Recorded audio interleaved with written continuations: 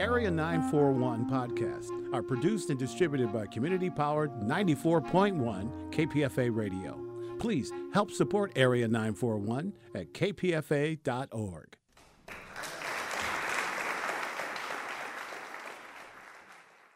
I'm Richard Walensky. This is KPFA's Bay Area Theater Podcast.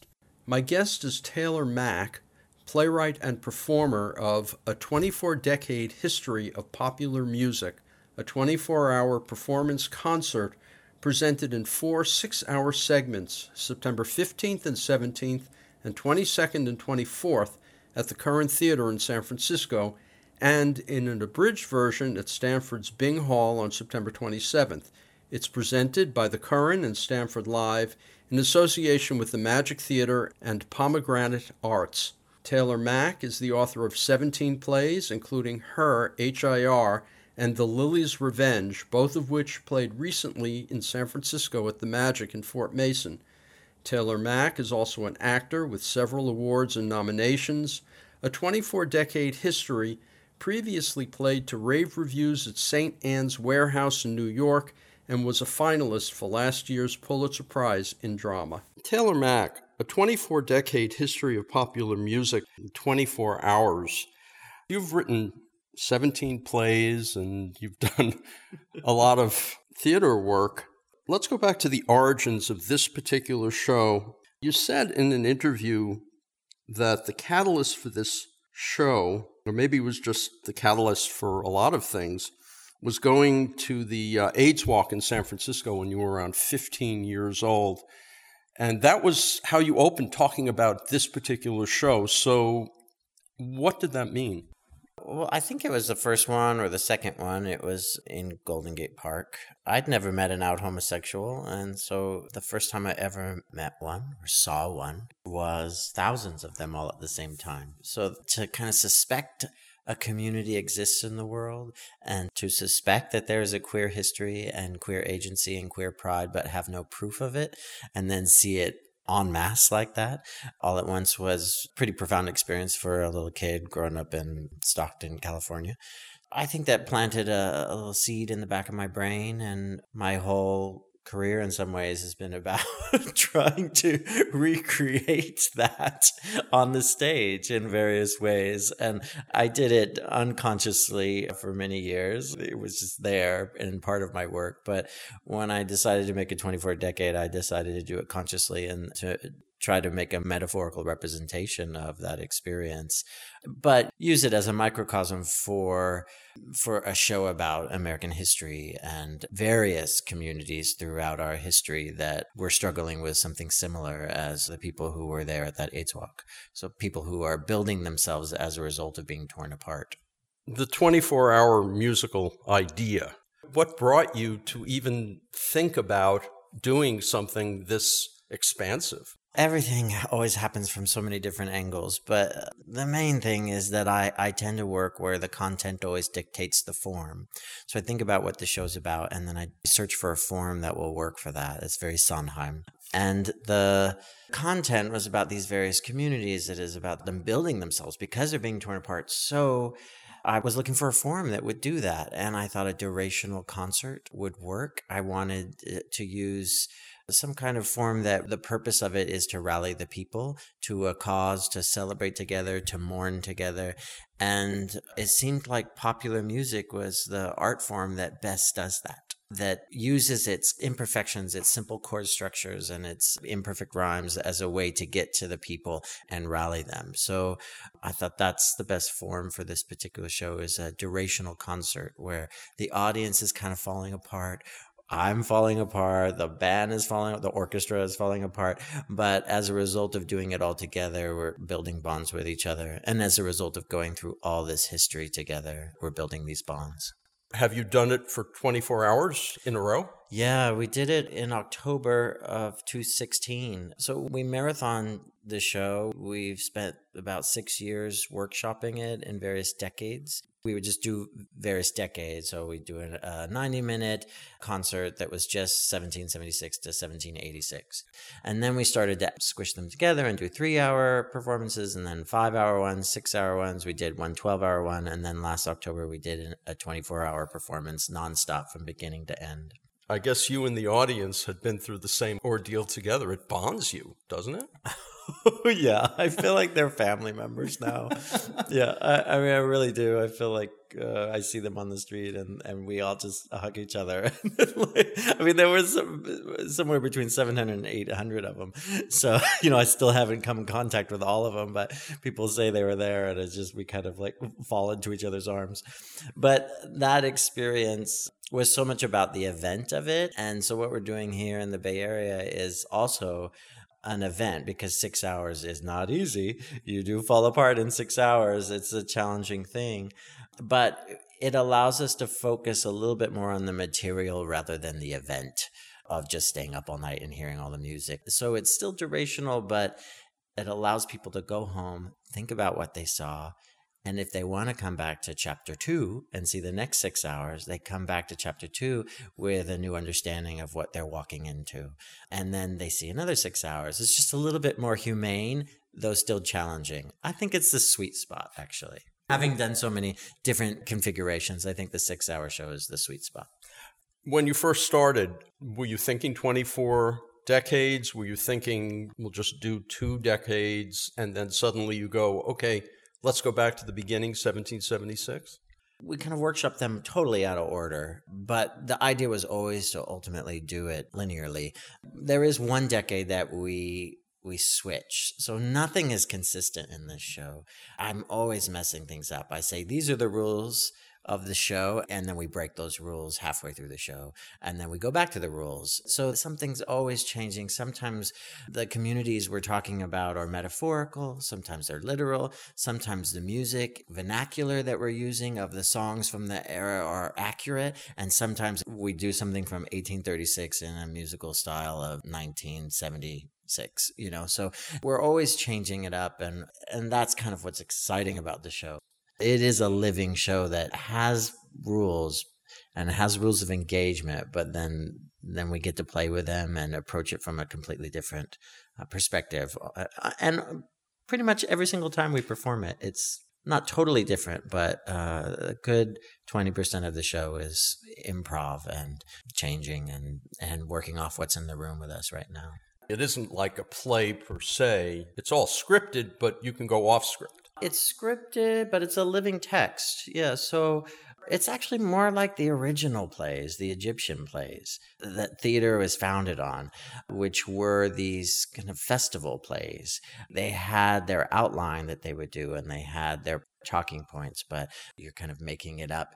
You're allowing virtuosity of crafted material to coexist with the chaos of life, instead of this thing where you can do it 8 times a week and it's exactly the same every night. So it's more the root of theater than it is this new 20th century theater. Yeah. From a political perspective, that means that any given night you might be aware of some outrage that happened from that clown in the White House. Oh, yeah, they get incorporated. But, my big thing is calamity always gets incorporated.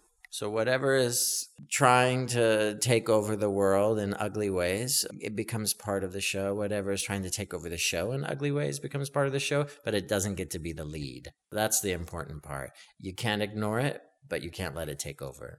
So what he does is part of the show. Yes, and will be, but there's no way I'm letting that man be the lead of my story.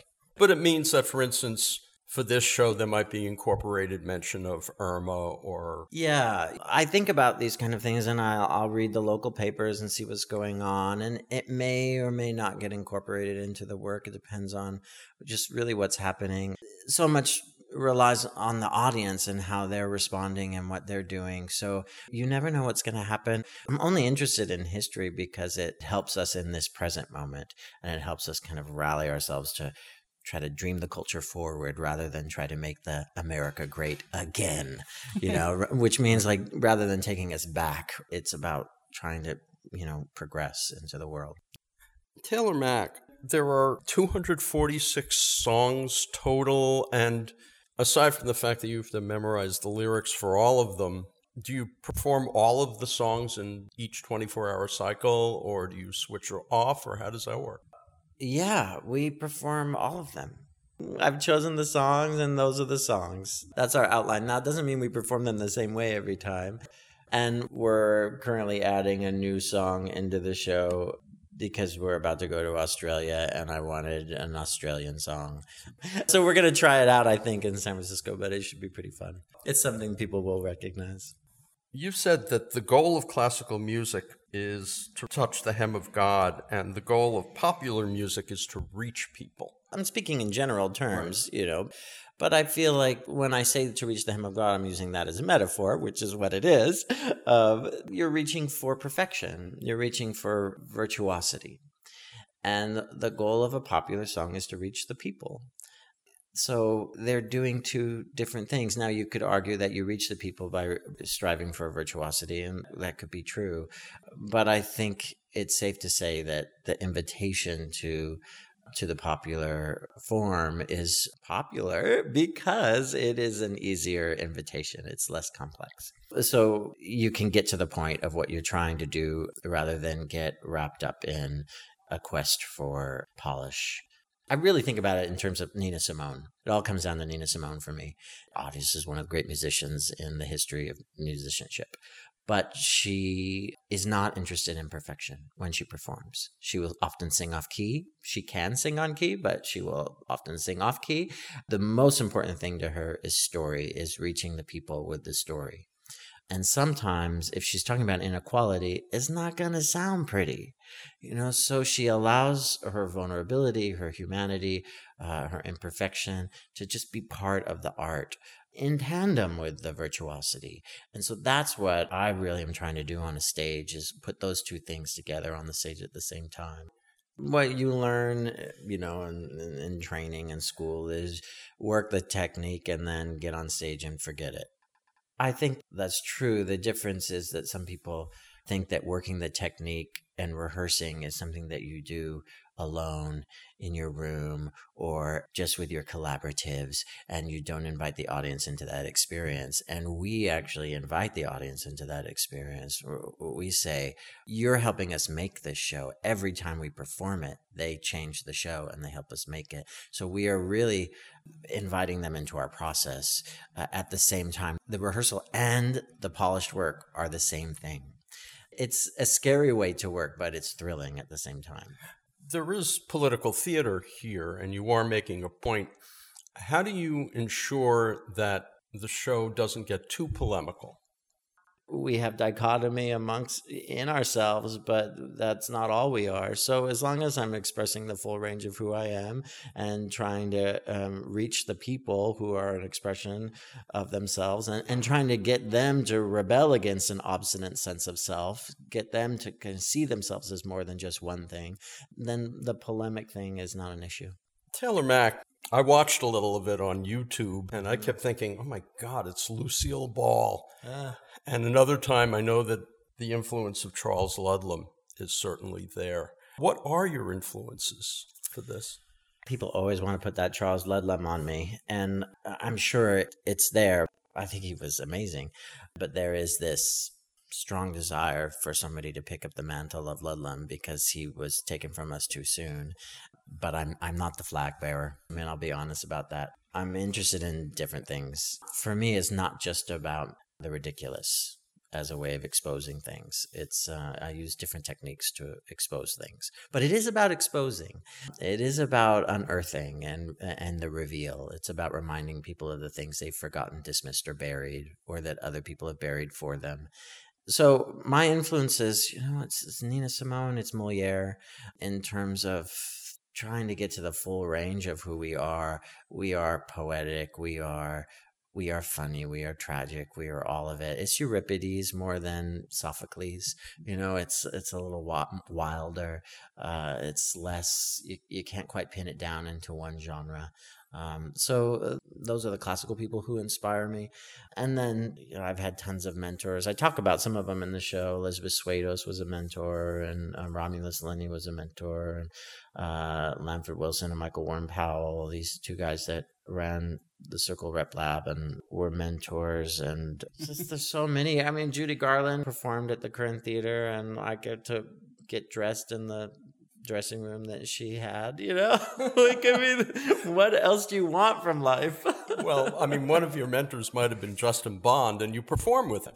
Yeah, Vivian is definitely, I think of Justin Vivian as kind of a big sister of performance art world in terms of, there weren't that many people from that survived AIDS that were doing what I'm doing, in the culture. They were there. Ethel Eichelberger, certainly, they were there, but they didn't survive. There's a gap in the baton passing down, and Vivian's just a few years older than me. And so I feel like, Vivian got that baton somehow, and anything Vivian does, I just am in freaking love with, I bow down to Justin Vivian Bond. And Kenny Melman from Kiki and Herb, I think both of them together creating that. It changed the way I think of what a cabaret could be. Before I turned on the recorder, I mentioned Josie's Juke Joint, which had a lot of those people performing in the Castro. You were too young at the time to see them. Yeah. I did sneak into one, and I saw Kate Bornstein. I interviewed Kate Bornstein. Did you? Once, yeah. Yeah. I saw Kate Bornstein at the Juice Joint years ago. She did this number where she put clothing pins on her arms, and she had the audience take them off of her. And it was very interesting for a 19-year-old. I was fascinated. What is this? When I interviewed her, it became clear that her wasn't a he and her wasn't a her. Oh yeah, I don't know if Kate uses different pronouns. I've always heard her say her, but she may have changed that recently. Everyone's changing it. I love that. I love that you could just change your pronoun. You could change your gender. You could change it back. You could change it again. You could flip. You could just change for the rest of your life. Isn't that what we should all strive for? You call yourself a Judy. I don't call myself a Judy. That's my gender pronoun. So it's, it is just, it's who I am. People would say he, they would introduce me as he, they would introduce me as she, not as a term of endearment, but as a gender. Right.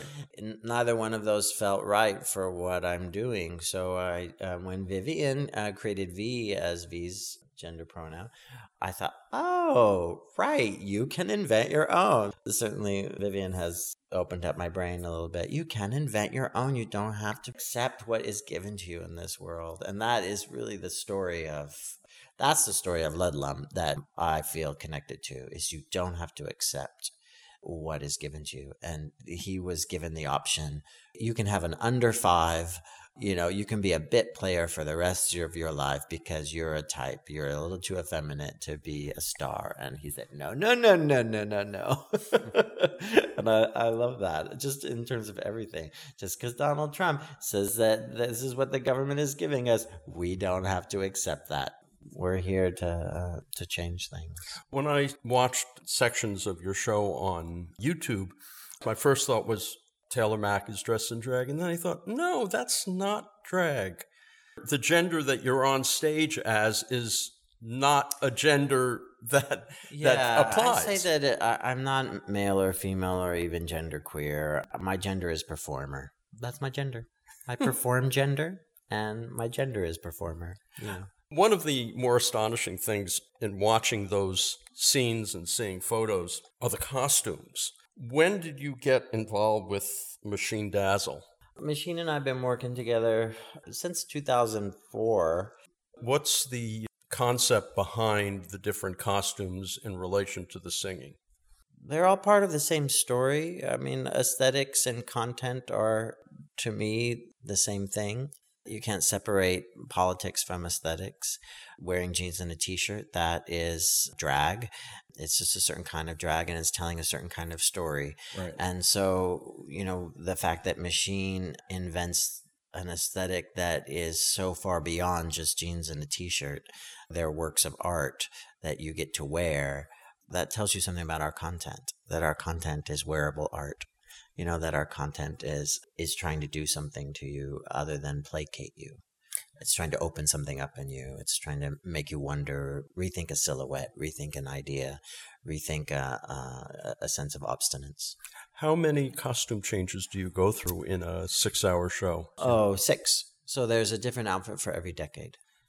So that means you have to step off stage for a couple of minutes. No, or do you we do it a on lot stage? of them on stage. Yeah. We mix it up. It's like I said before, we're always mixing it up. So sometimes we go behind a screen. Sometimes you see the silhouette of the change. Sometimes we change right in front of you.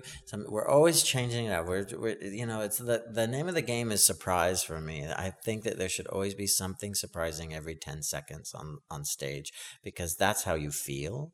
The only time you ever feel anything is when you're surprised. It was just scientific. So that's interesting as a theater practitioner to consider that. It doesn't mean that the surprise has to be big and giant. And there's a distinction. I'm not talking about shock. I'm talking about surprise. Right. Surprise opens you up and shock shuts you down. But it can just be 2 words that you haven't heard together before. That could be a surprise. It could be the fact that your wig is made out of balloons. It could be the fact that, it could be reframing something you've always understood as one way and suddenly seeing it a different way. So I'm always we're stitching surprise into the show. So it's 6 hours of surprise, basically. Taylor Mack, the research on this show, particularly the research on the earlier songs, you went to New England to find these songs? If I had done finished this show 10 years ago, I would have had to write a travel grant in order to go to all the different libraries to do all the research. But luckily, I chose a time to do it when most of the library's catalogs are online.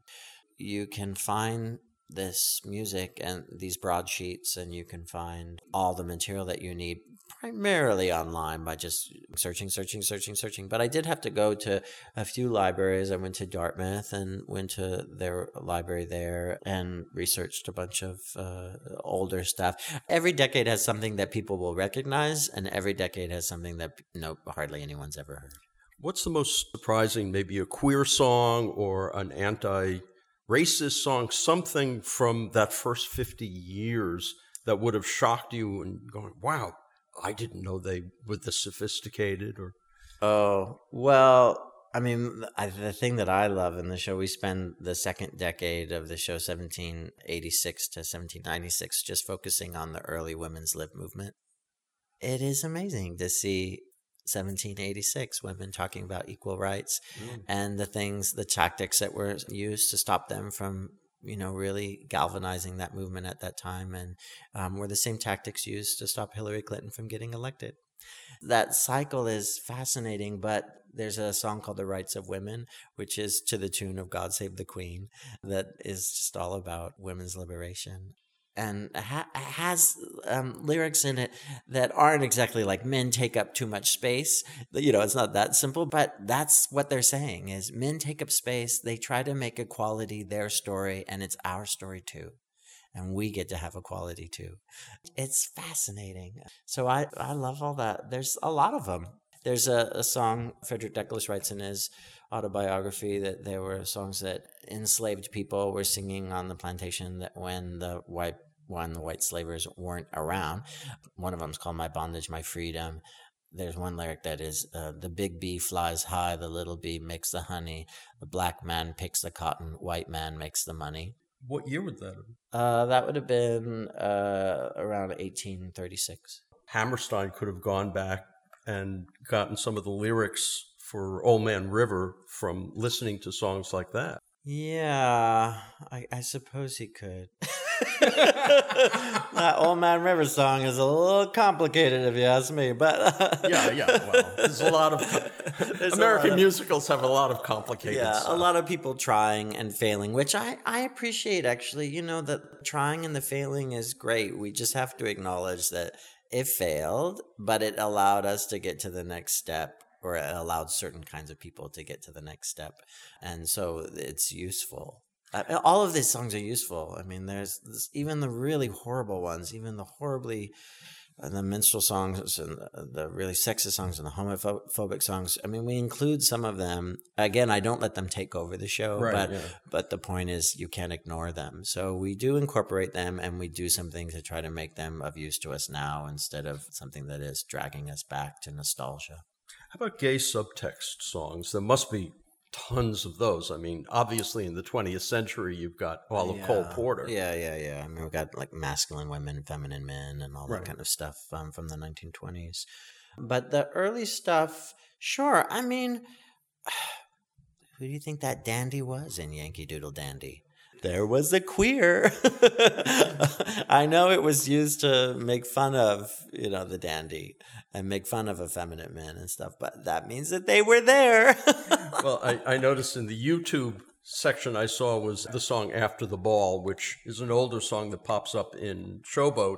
And you talk about, well, who is this person and why isn't he married? Yeah, exactly. There's a young maiden climbs an old man's knee, asks for a story. Do, uncle, please. Why are you single? Why live alone? Have you no babies? Have you no home? And it's the gay 90s, it's 1890s. So why is that uncle single? That's a little bit of what we do in the show is we say, there's a little clue here that these people existed, and yet history isn't saying that they existed. So let's talk about that. Let's frame this whole little period around that idea.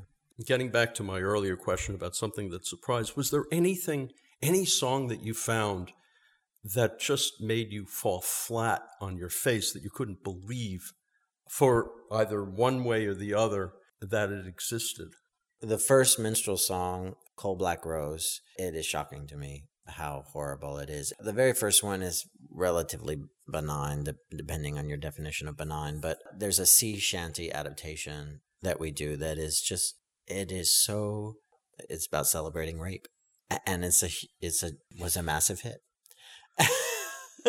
Yeah, I mean, the foundation of our country is evil. Not to say there's not good stuff in all of that, but there is a foundation of evil in our country, and there are a certain number of population that are trying to recognize that and improve and change and build a new foundation. And then there's a certain other part of our population that refuse to acknowledge that it's evil and refuse to change it. And in fact, do worse than that, or fostering it and trying to build it up, So we're trying to do our part in tearing it down so that we can build it into something better.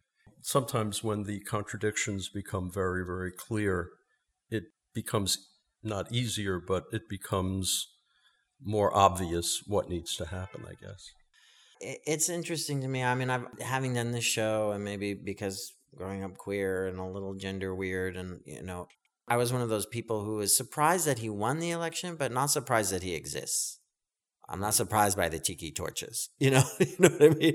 But I am surprised that we've allowed the shame of that to go away to the degree that it can happen.